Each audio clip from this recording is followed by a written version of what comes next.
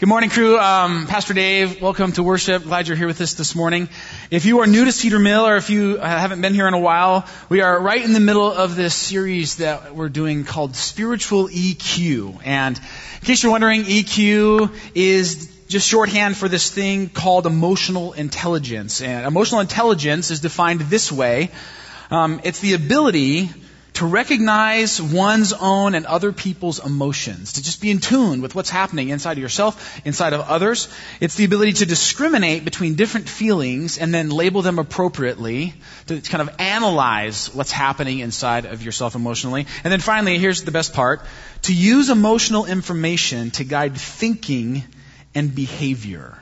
So it's this ability to sort of understand what's happening inside of us, appropriately organize it, and then let our behavior and our actions and our lives be driven out of what is truly going on inside. And so what we're saying in this series is this: you can know a lot about God. You can have a really robust spiritual IQ, but if you have not connected the dots between your spiritual life and the deep emotional realities happening in your soul, then you will never experience the deep, rich, full life that Jesus offers you. And so in this series, what we're doing is we're, as a community, taking the opportunity to explore some things we need to do in order that God might have access to the deepest parts of our hearts. We're in essence sort of cracking our chests open together and saying, God, can you get in here and do the work that's needed inside of me so that I can live out of that deep, rich, abundant life that wells up from within and live the life that you long for me to live. And this morning, we're going to do that. We're going to sort of figuratively crack our chests open together as we talk about embracing the gift of healthy limits. That's the title for our message today, is embracing the gift of healthy limits. I thought that was actually an appropriate topic for the number one night last night and the number one week to come in which parents will have to limit the candy and sugar intake of their children. So as many of you spend the week ahead monitoring and limiting the sugar consumption of your children, you can think back to this message and think about the limits that God wants you to live within as well. We're tying Halloween straight into the sermon this morning. Really relevant. All right, here we go. We're going to dive in this way. I want to sort of start by presenting you with the problem. I want you to understand how much of an issue this might be for you, although some of you are sitting here today and you're thinking, I've got this one licked. This is not an issue for me. I might disagree. Here's the problem. We live in a world that is constantly pulling you away from what God wants for you. We live in a world where we're consistently receiving messages and being told, you do not want to have restrictions in your life. Restrictions and limits are not a good thing. In fact, when you feel limits in your life, what we're most often told to do by this world is to focus and buckle down and push through because we are Americans, dagnabbit. That's what we do. You know, we send men to the moon when no one else can get there, when it seems impossible, and we conquer, manually powered flight. And in the first service I said, we break the 4-minute mile barrier. And then this English guy told me in between services, that was an English dude. And I'm like, yeah, we're Americans. We even take credit for the stuff that other people do around the world because that's who we are and because we live in a culture that says this, you can be anything you want to be. And so how many of you were told that? How many of you are still sort of telling yourself that? You can be anything. You can do anything you set your mind to. Doesn't that sound great? It's a lie, but it sounds real good. In fact, our entire kind of credit card culture is built on this very premise. Some of you will recognize this. Visa. What's the slogan? Everywhere you want to be. See, the message of Visa, the message they want us to hear is this: you can go anywhere. You can do anything. In fact, the only thing that's really limiting your life is your credit limit. If you have the right credit card, you could do anything. You could fly. You could be an Olympic athlete if only you'd switch over to Visa. And I'm thinking, I want one of those. MasterCard is gone. I could be a ski jumper, for crying out loud. Amazing. And that's the message of our culture. In every way and in every facet, limits aren't for you. They may be for other people, but you can push through. There was a real popular movie that came out a few years ago with Bradley Cooper. It was called Limitless. And at the very beginning of this movie, Cooper plays this deadbeat writer from New York City named Eddie.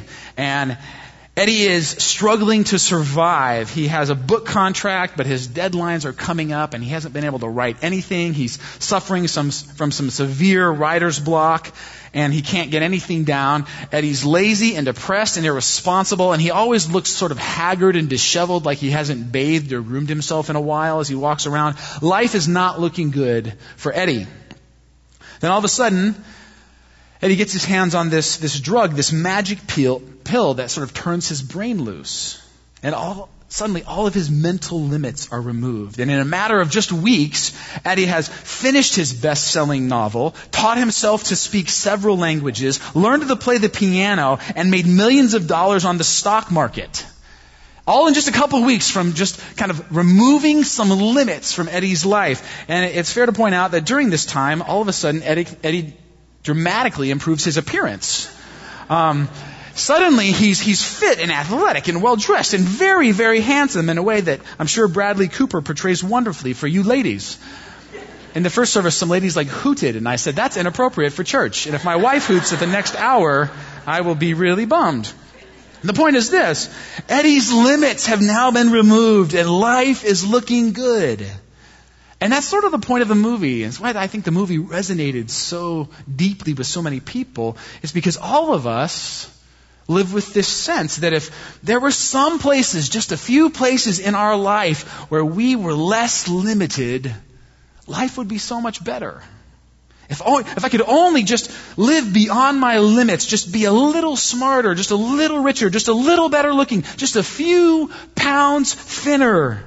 If I could only be a bit more motivated, just a little bit, fill in the blank with whatever you're thinking, then I'd finally be happy. Then I'd find that peace and joy and contentment that I'm looking for and longing for in my soul. You see, we live in this American culture that tells us you can have it all.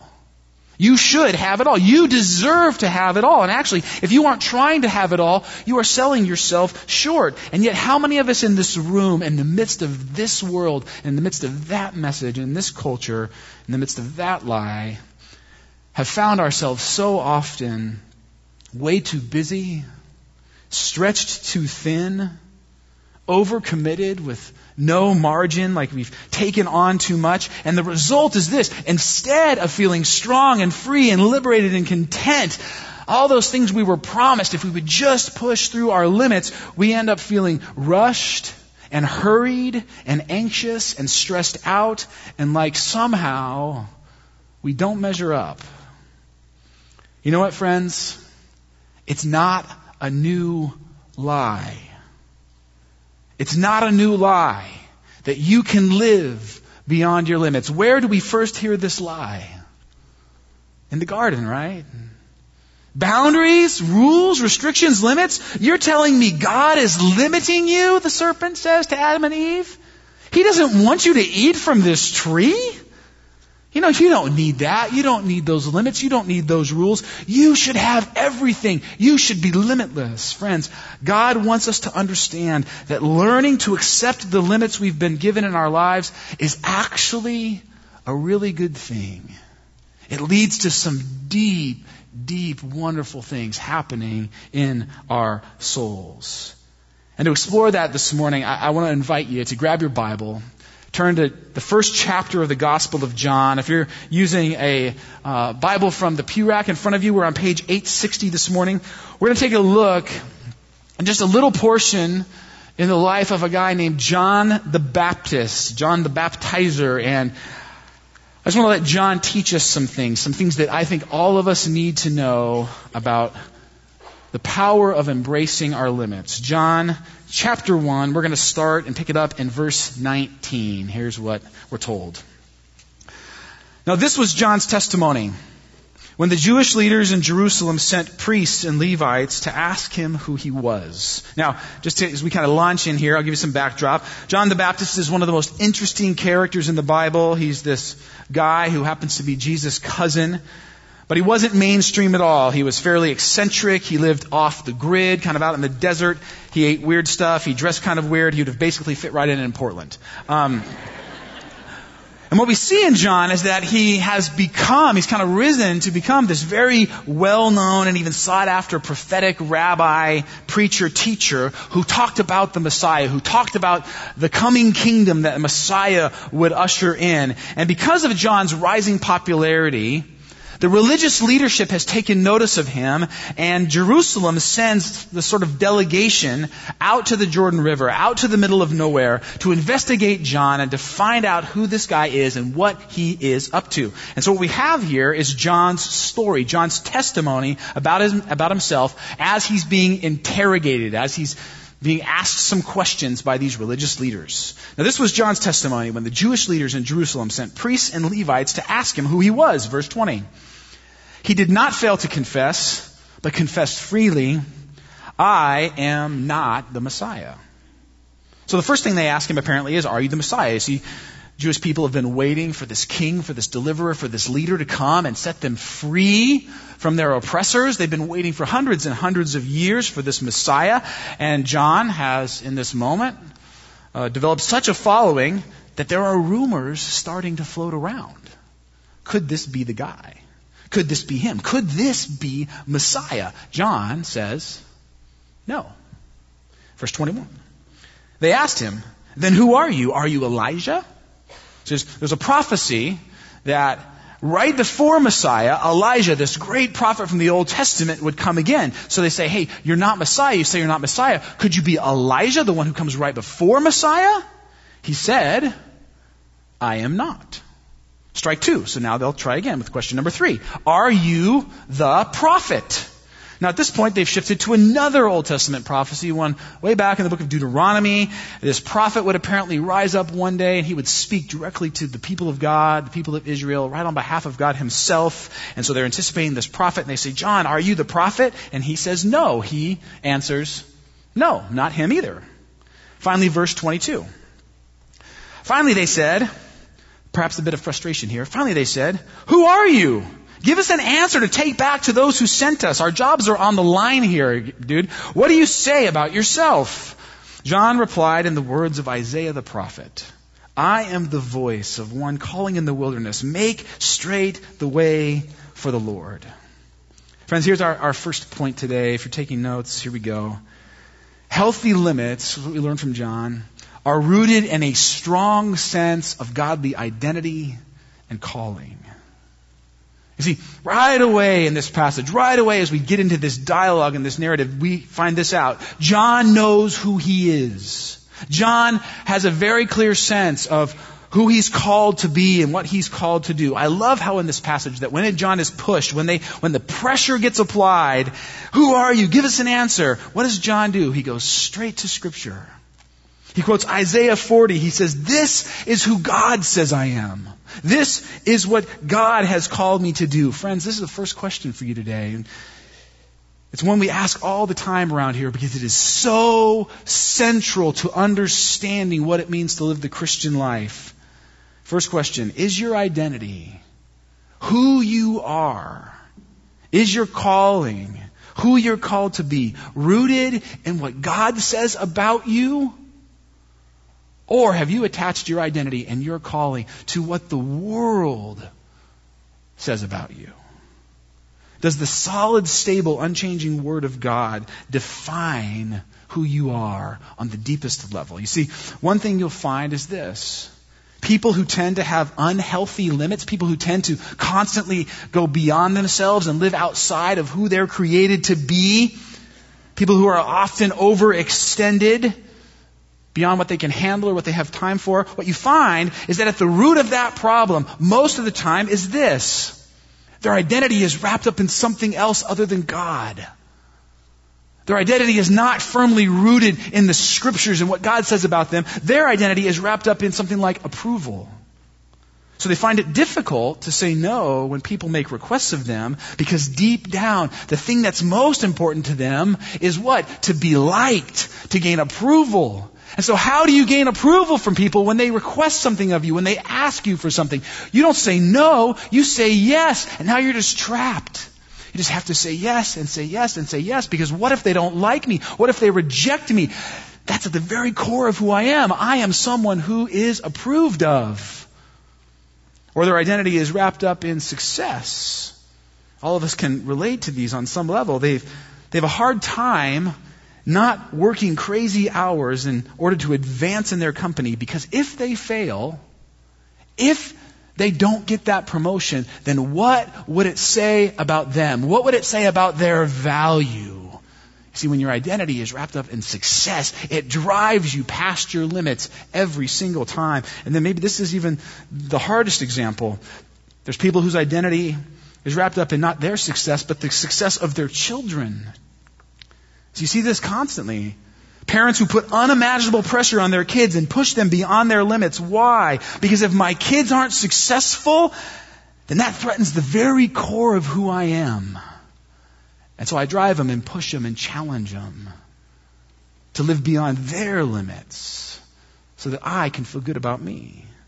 Friends, there's a whole lot of things. That's just a few samples. There's a whole lot of things that we can form our identities around in this world, and they all come with this pressure. Live beyond your limits. Live outside of who God has created you to be. But healthy limits start with this. They start with knowing who you are, having a clear identity and calling based in God. That's point one. And it's very closely related to point number two. And this one's simple, but I'll tell you what, friends, for some of you, this will be the most important and powerful and revealing point of the entire morning. John teaches us this. Healthy limits enable you to say no. I love John in this story. He's asked all these questions, like right at the beginning. These guys just question after question after question. Are you Messiah? No. Are you Elijah? No. Are you the prophet? No. You see, one of the great indicators that you are a person who is growing in emotional health is that you can say, no. No. That's not my thing. No. That's not in my gift mix. No. I don't have time for that right now. No.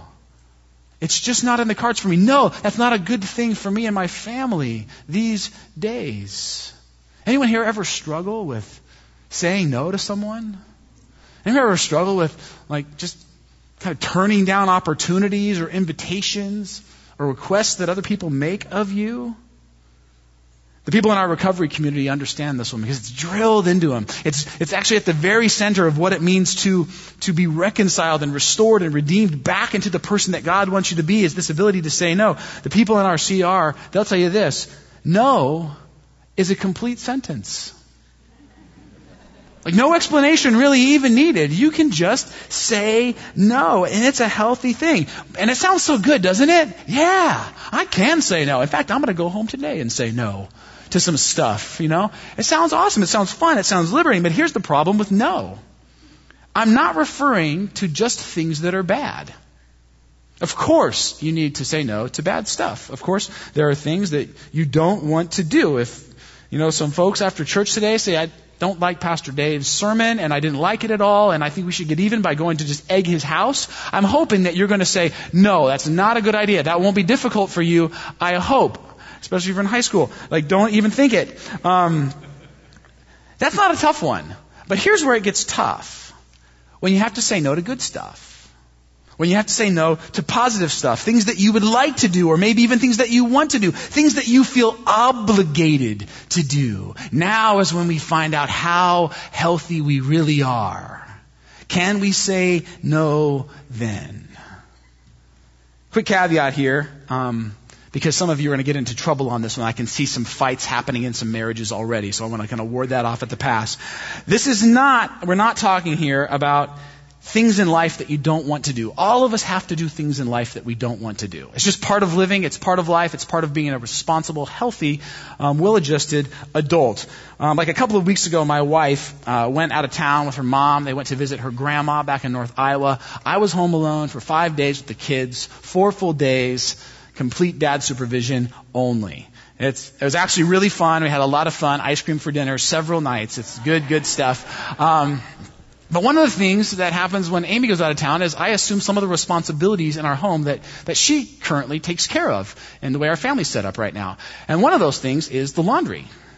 And Amy does not like to do the laundry. She's constantly telling me what a pain the laundry is and how much laundry there is. And to me, to be honest, I was thinking like, well, it's just laundry. It's not that hard. Just put it in the machine and you take it out and put it in the drawer. Like, why is such a big deal? Here's what I learned those 4 days. 4 kids and 2 adults can produce a whole heck of a lot of laundry. And I think Amy did like a week-long dry spell before she left, just so I would feel the intensity of the pain. And I was thinking, what if in that moment when Amy was just about to get home on Monday night, I had just decided, you know what? Laundry's not my thing. Gift of limits. I'm not passionate about laundry. I don't like laundry. I'm not really good at laundry. I haven't been trained properly on the laundering facilities. And so maybe I just won't do it. I'll just say, hey, it's not my deal, hon. Sorry. I'm just going to say no. Do you think that would go over well? No, it wouldn't go over well at all. Not a good thing.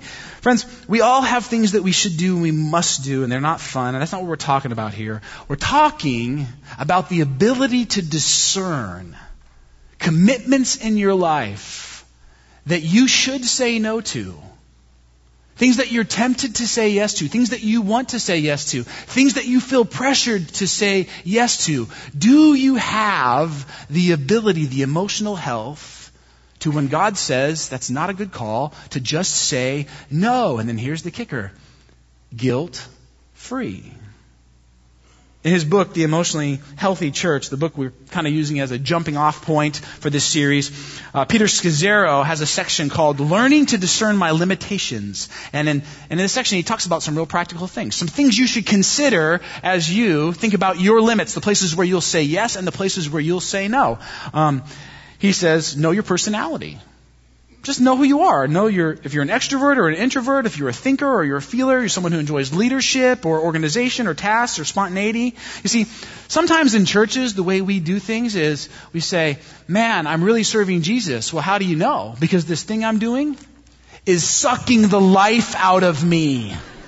That's how I know it's a Christian activity, because it involves a lot of pain and hurt and torture and suffering. See me over here carrying my cross? And I'm not sure that's the right interpretation. I'm not sure that's exactly what Jesus means. Certainly there'll be times and moments where we have to do things we don't want. But overall in life, God wants us to function in the areas of our giftedness, within the limits of who He has created us to be. So know yourself. Know what gives you life. Know what takes life from you. He talks about looking at your season of life. Are you single, married, an empty nester? Are you in school? Do you have little kids at home? I remember when I first started seminary, I was a full-time youth pastor, and I started taking seminary classes at night. And on our very first evening, the president of the seminary came in, and he sat with all of us brand new students, and he said this. He said, here's the deal for the next 3 years. It was a 3-year program. For the next 3 years, you can just count on your social calendar getting cut in half at least. Do not try to live with the same relational limits that you have lived with up until this point. It will not work. You will fail out of school. See, maybe you're in a season of life right now that affords you some extra freedom, some extra ability to say yes about some things. Use that freedom real wisely. Choose what you'll say yes to with the discerning power of the Holy Spirit. Scazzero talks about considering your capacities. See, we live in this country that says all people are created equal. And in terms of a value statement, that's true. We're all valued equally by God. You take God out of that equation and that starts to get a little murky, but we've got God in. So, right, we're all created equal. But in terms of gift and ability and talent and time, it's not true at all. We're not equal in any way. So know who you are. Know where your capacities lie. Know where your capacities are limited. You've got physical capacities and emotional capacities and intellectual capacities. You have gifting capacities. You didn't get all the gifts. Paul lists lots of gifts throughout the New Testament. I think he even leaves some out. I promise you this, there's no one in this room that got all of them. And here's a real healthy thing to say. That's not me. That opportunity, that challenge, that invitation, it's just not me. That's not who I am. I don't have the capacity to pull it off. I can't do that. I don't have the ability. It takes a lot of emotional health. It takes healthy limits to make those kinds of statements. It's a real good thing. One of the things I like to do with my kids these days, just kind of ended, which is heartbreaking, is we've been watching the show, my brother got me into it, called American Ninja Warrior. You ever watch American Ninja Warrior? You know, they get to the top and they're like, Mama Doriyama! right? And it's kind of cheesy and goofy, but if you haven't seen it, it's this like obstacle course, this series of obstacle courses these guys try and get through, and they get progressively harder until finally in the very end, there's only one American Ninja Warrior left. And my kids are still young enough that they think I'm cool, and so my son will say stuff like, we'll be watching these guys do these amazingly difficult obstacle courses, and he'll say stuff like, you could do that one, couldn't you, Dad? And I'd be like, yeah, totally I could. There's no chance I could do any of those obstacle courses. First of all the guys who win at American Ninja Warrior are like 5'3", because it's all this upper body strength, right? It's these little guys with amazing upper body strength who kind of hurl themselves through these obstacle courses using their arms and their like massive forearms and their big bulky biceps. I have long skinny arms. I have no upper body strength at all. I have a good frame for basketball, not for American Ninja Warrior. I could quit my job and train 24/7 for 5 years. I will never, ever, ever be an American Ninja Warrior. There are some capacity limits that are just afforded to me because of who I am. There's some strengths there and there's some weaknesses. Come to grips with yours, physically, emotionally, intellectually. So there's just things that we need to think about when we're deciding if we can or should or will do something. Healthy limits enable you to say no. It's a good thing. Now back to John. John's been questioned about who he is. He's rejected some labels people have tried to put on him. He's affirmed his identity and calling from God. And now we read this in verse 29, John 1:29. The next day, John saw Jesus coming toward him and said, "Look, the Lamb of God who takes away the sin of the world. This is the one I meant when I said, a man who comes after me has surpassed me because he was before me. I myself did not know him, but the reason I came baptizing with water was that he might be revealed to Israel." This is the guy that I've been preparing you for, John says. He says, I'm not the Messiah. Remember I said it wasn't me? He is. He's the one. He's the man. Now that sounds great, right? What an awesome calling that John had to sort of lift up and point to and defer to Jesus. Skip down to verse 35. The next day, John was there again with 2 of his disciples. So there he is again at the river, the Jordan River.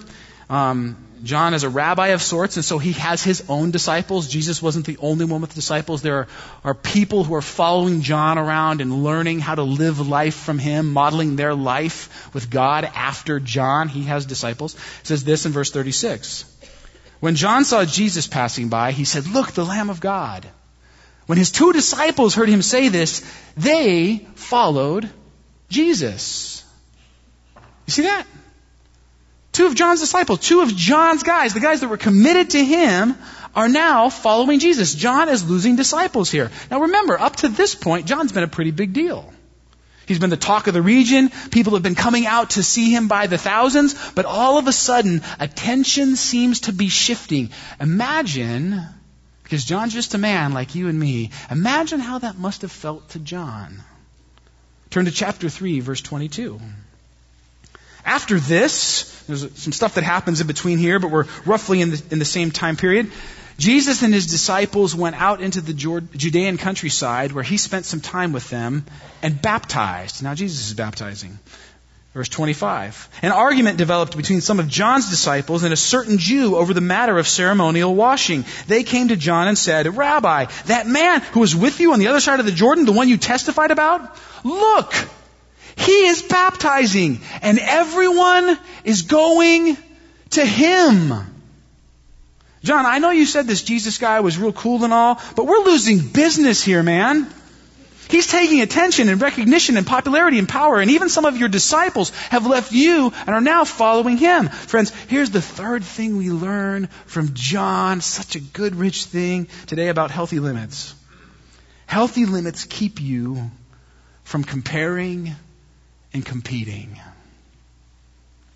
Now, I don't know about you, but that's just something that I'm constantly having to watch.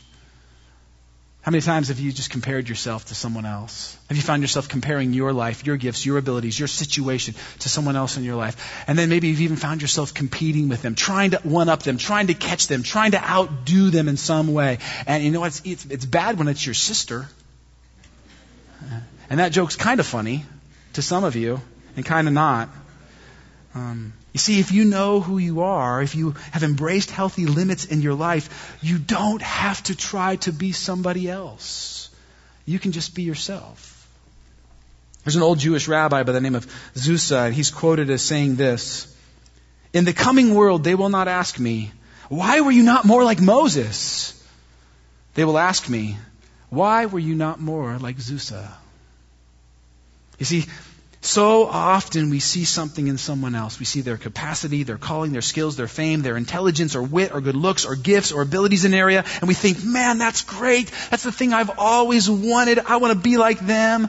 If I could only be like them, do what they do, be who they are, then I'd be happy. Then I'd feel the contentment that I'm looking for in my soul. But here's the honest truth. It'll never happen. I will never be as organized as Lori Kelly.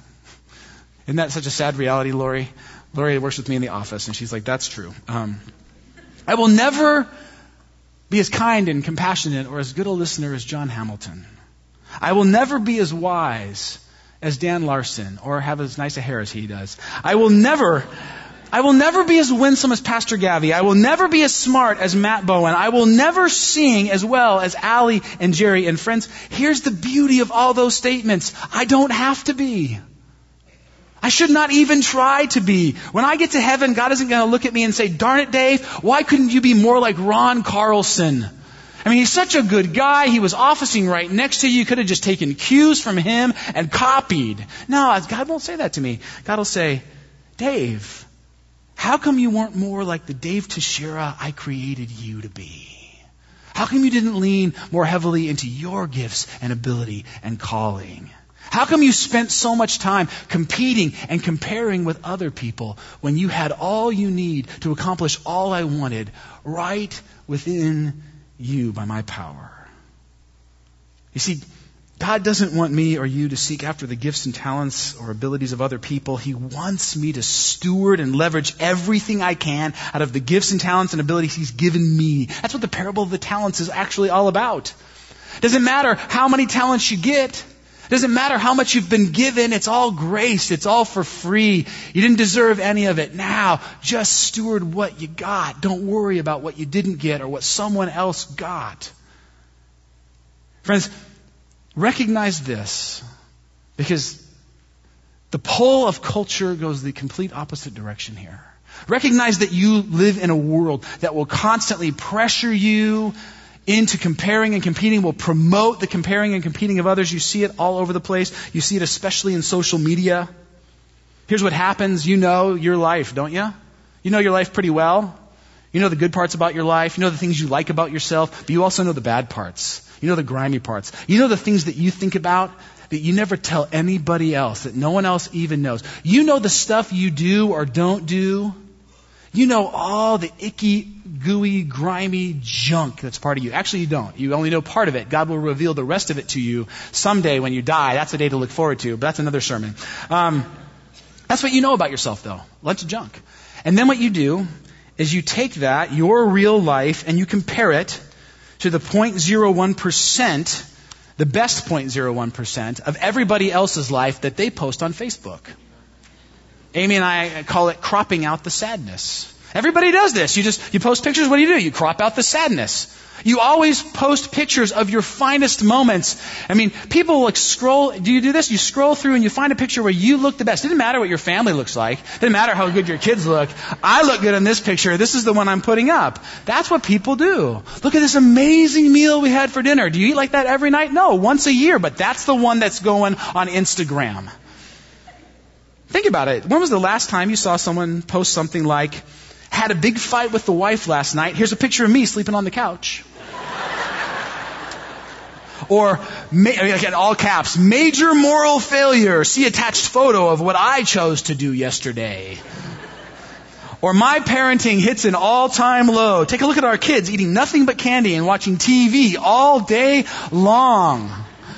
People don't post that kind of stuff. So we're constantly being bombarded with this message. My life doesn't compare. It doesn't compare with other people, and at some point, that message starts to hit you in a place where you really want what someone else has or what they seem to have, and then there's this overwhelming temptation to compete and to compare with other people and to try to live into their life instead of your own. John the Baptist says, No, I will not get sucked into that. Jesus is growing in popularity. Great. My cousins following is on the rise. Sometimes we think about Jesus and John and we forget they're just cousins. They grew up together. Anyone ever been outdone by their cousin? My cousin plays first base for the New York Yankees, so there you go. John says, people that used to think I'm really cool now think he's cool. That's fine because I know who I am and I know what I'm called to do. I have limits and I will live within them. One of the keys to embracing the gift of limits is to ask and understand this. Where is the pressure to live beyond myself coming from? I feel this need to compete. I feel this need to go beyond. I feel this need to try and be someone that I actually really know that I'm not. Why? What's driving that? What's underneath all of that junk? Why is it that I feel the need to try and do more things than my schedule allows, or have a different body type than I was created to have, or own more stuff than my income can provide? What is driving it? Friends, if that's the case, if you're tempted to try and emulate or compete or compare or be someone that you're not, maybe there's a specific person even in mind. There's a person that you're constantly chasing and trying to live up to. Maybe it's a series of people. Let me encourage you to do this. Name that person. Just take the power right out of it. Just bring it right into light. Just name that person. Write it on a piece of paper and then write these words. I am not Bill, and God doesn't want me to be. I am not her, and God does not want me to be. I am not him, and God does not want me to be. See, there's a lot of pressure in this moment for John to compare himself and compete with Jesus, to reach out and try and live beyond his limits, but he says no. And here's another thing I love about this story. He doesn't do this in isolation. John wrestles through this struggle not alone, but with some of his followers, with some of his disciples, with the guys who he's doing life most closely with. If you go back in the story, you'll see it's actually some of John's disciples that come to him and say, come on, John, we got to up the game. We got to kick it into overdrive. We got to take it up a notch. We got to go for the promotion. We got to launch an ad campaign. We need to get the people back. And John says, no. That is not the emotionally, spiritually mature way to live. In fact, if you read this story and you just continue on, you can hear what John has to say in response to their concern. This is John chapter 3, verse 27. This is probably the most beautiful verse I will share with you this morning. This is one that's actually worth writing on your mirror and committing to memory. Listen to the words of John in response to his disciples as they pressure him to live beyond his limits. To this, John replied, a person can receive only what is given them from heaven. Just say that in your mind right now. A person can receive only what is given them from heaven. I can receive only what is given me from heaven. You see, there's another point to learn from John. Healthy limits will rub off on the people around you. John is painfully aware in this moment that he's not only making decisions for himself, but that he is impacting and instructing and guiding and teaching the men who are following him. You ever notice how these sorts of things sort of weave their way into families or communities? People that live well beyond their limits and out of control lives attract and breed other people that live beyond their limits and out of control lives. People that learn to have healthy boundaries and limits create and attract people that have healthy boundaries and limits. You see, you do not make these kinds of decisions in isolation. The decisions you make about living within your limits, being yourself, or trying to be someone else will impact not just you, but your family and our church. That's why it's so important that we're in this together. You see, here's the deal, friends. We need each other on this. Sometimes we need people to help us recognize that we are trying to live beyond ourselves. Sometimes we need people to grab us and say, hey, you're way overextended. Let's think again about that decision. Can I talk to you about this thing that you volunteered for, that you're trying to engage? Because I just don't think it's you. We all need people to do that for us. We need people to give us permission to be who God created us to be. The summer before my senior year in high school, It was a few weeks before school started. It was right before two-a-days for the football team was about to start. And I was going to play football. I mean, that's what I did. I played football. I started playing my freshman year in high school. It was just sort of something I always expected to do. That we had a family that was into football. My dad played football. My parents are here today. And my dad was like a football phenom star in South Florida, and he's going to be embarrassed that I shared that with you. And he played against Mean Joe Green and kicked his butt. That's what my mom said. And he got like a full ride scholarship to play football. And so when my brother and I were little, my dad really didn't brag about it, but my mom would leak out some stuff and we'd see some pictures and we'd always feel like, yeah, our dad was amazing. He was football. And we'd be like, I'm going to be a football player like my dad. And somewhere in there, I kind of got it in my mind like, I just have to be a football player. I mean, that's kind of what's expected. That's what I do. I'm the oldest son and you play football. Here's the problem. My freshman year, I played football and I broke my leg. My sophomore year, I played football and I broke my hand. My junior year, I played football and I tore my ACL. My body was not built for football. But there I was 2 weeks before school, ready to jump into football my senior season. But you know what was on the line this year was I had actually become a fairly decent basketball player, and it looked like I was going to maybe get a college basketball scholarship.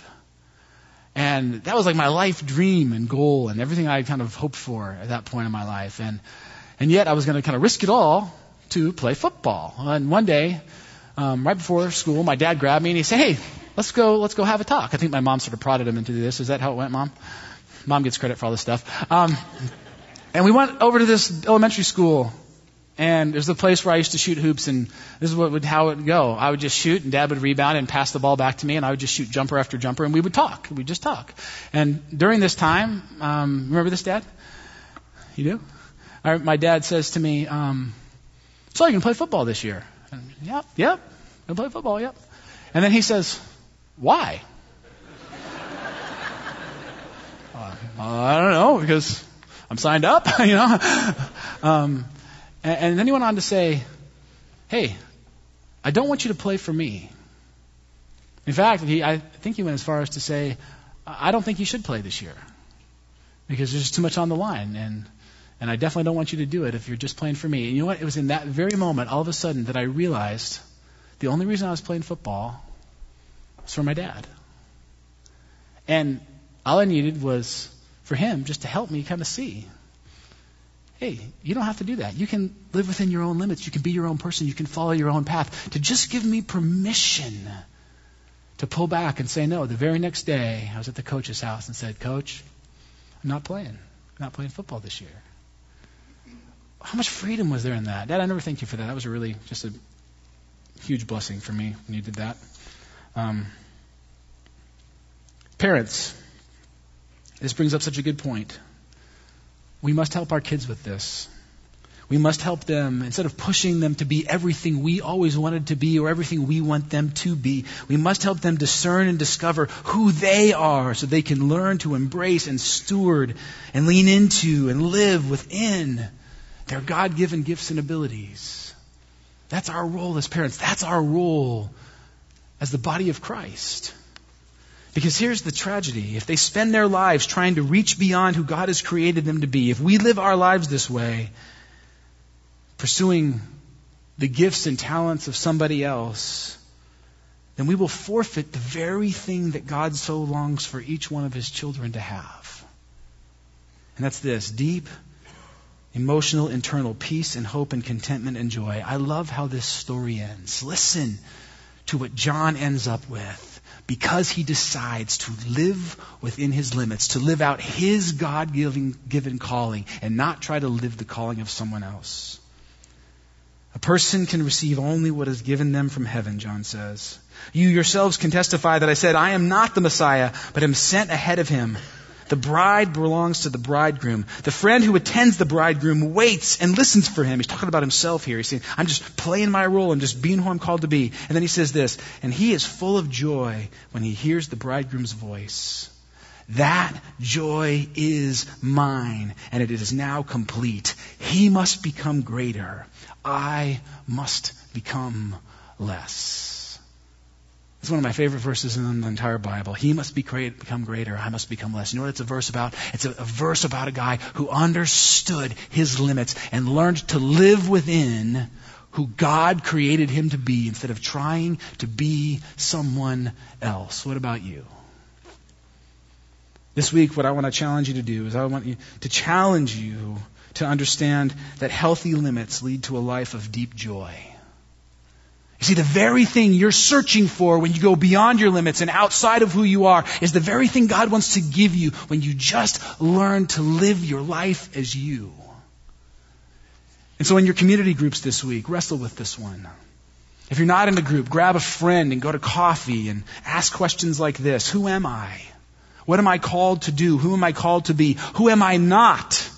What am I not called to do? What are my limitations? Just get real honest about that. Here's another one. Where am I feeling pressure to live outside of my limitations right now in this season of my life? And what's driving that? Where is there emotional unhealth? Because I can't say no. Where do I see that? At that chest cracking exercise. God, just show me that stuff and let's start to deal with it.